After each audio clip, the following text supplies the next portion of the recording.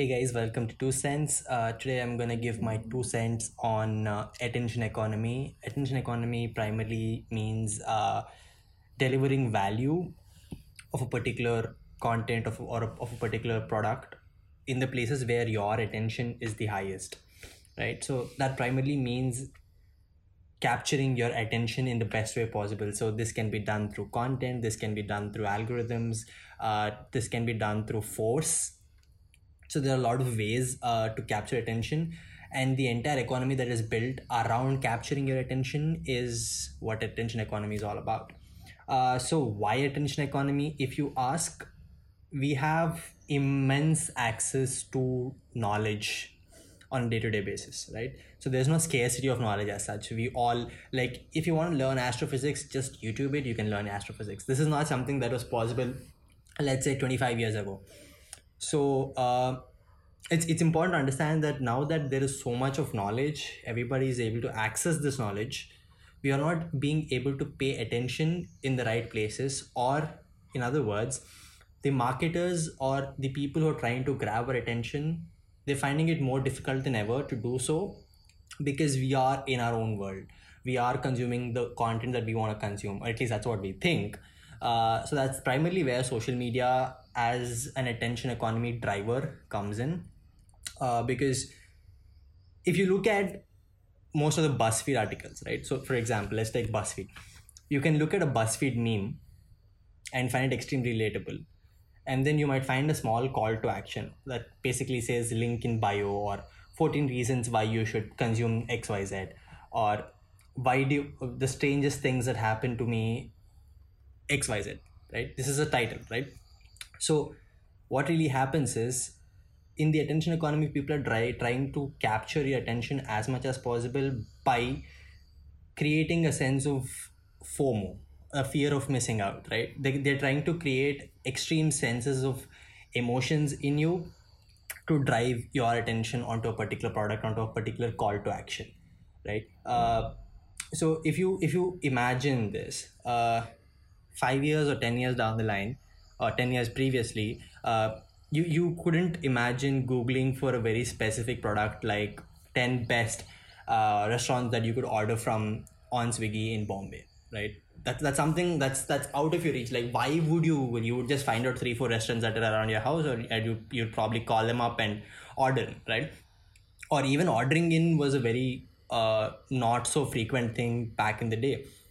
So now this kind of data driven attention economy is what is driving today's forces, is what is driving today's marketing.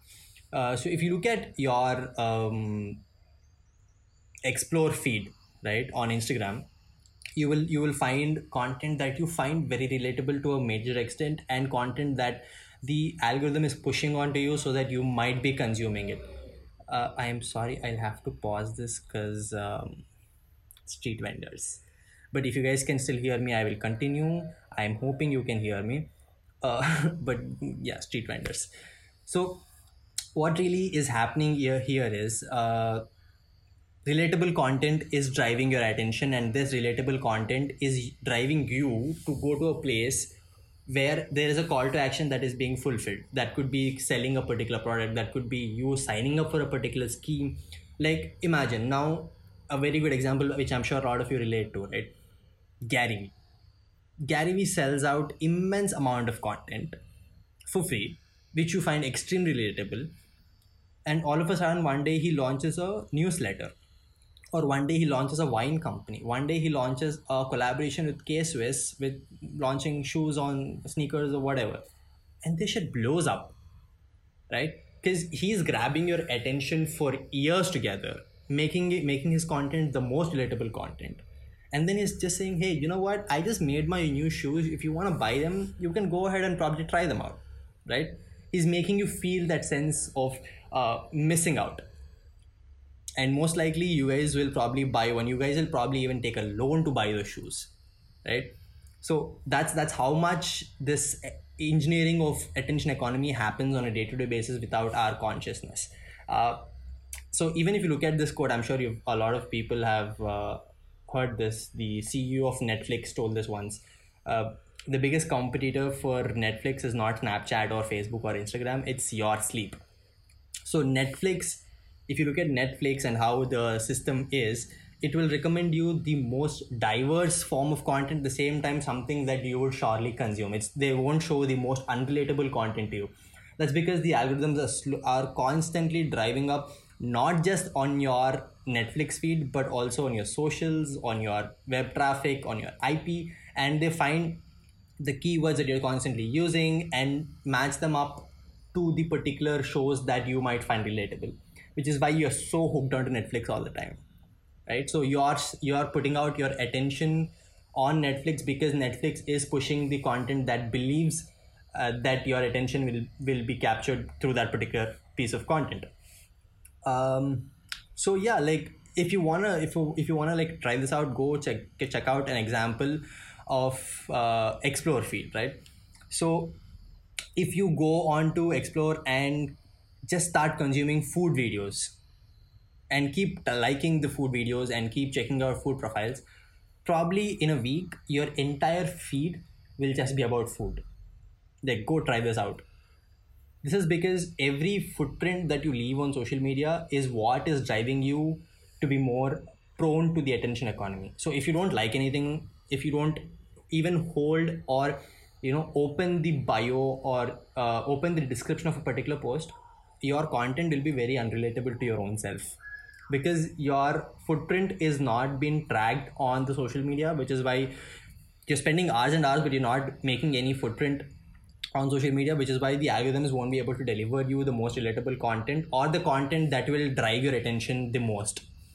So again, like if you even look at how Cult Fit or any of these fitness apps or any shopping apps constantly keep driving content onto your phone notifications that seem very relatable to you, or just imagine this: you text someone on WhatsApp saying, "Bro, I'm very hungry." In 15 minutes, you will get a notification from Zomato or Swiggy asking you if you want to order this because there's a 30% off going on. Guess how that's happening, right? So it's sometimes very spooky. And my 2 cents on this is basically, this is how the future of content, this is how the future of attention is going to be. Everyone's trying to capture that 1-2 seconds of your attention in the entire day, in the entire time you are on your phone. So it's important for you to be very mindful of how people are going to let you capture this attention. So one good thing you can do is leave as much less footprint as possible on your social media. So for example, if you have a political lenience, don't probably like only put the posts that have that particular political lenience. Rather, mix it up or don't like anything, right? Similarly, if you want food posts on your particular thing, don't always keep liking them, but you could also as well remember a couple of profiles and probably go visit them and check them out whenever you want to. So all I'm saying is, don't make any permanent mark on your social media, on your digital presence, that will drive your attention from other marketers constantly onto yourself, right? So and also, a really really important thing is just switch off your notifications, man. Like I on my phone, I have every notification from every app almost except for WhatsApp and message and phone are switched off, right? So even if I'm getting targeted constantly from hundreds of apps that are on your phone, I just don't reach them out because they can't get my attention if I'm physically blocking all the notifications, right? So it's as simple as that. My Instagram notifications are shut, my Twitter notifications are shut, my Flipkart, Amazon, Zomato, Swiggy, everything. And that really makes it very easy, because even if they are tracking my data, they're still not capturing my attention, which is not making me a victim or a culprit to the attention economy. I'm still being very mindful of what I'm doing, and I'm sure that's something, that's my 2 cents that you guys could take away from how to not be a victim in the attention economy, because this attention economy is what's driving millions and billions of dollars and millions and billions of your time. Because if you even look at how like I said, a dude with a sign, the dude who holds the cardboard and he just posts random stuff, it's extremely relatable, and there are only about 35 to 40 posts on his particular profile, but he has about 8 to 9 million followers if I'm not wrong.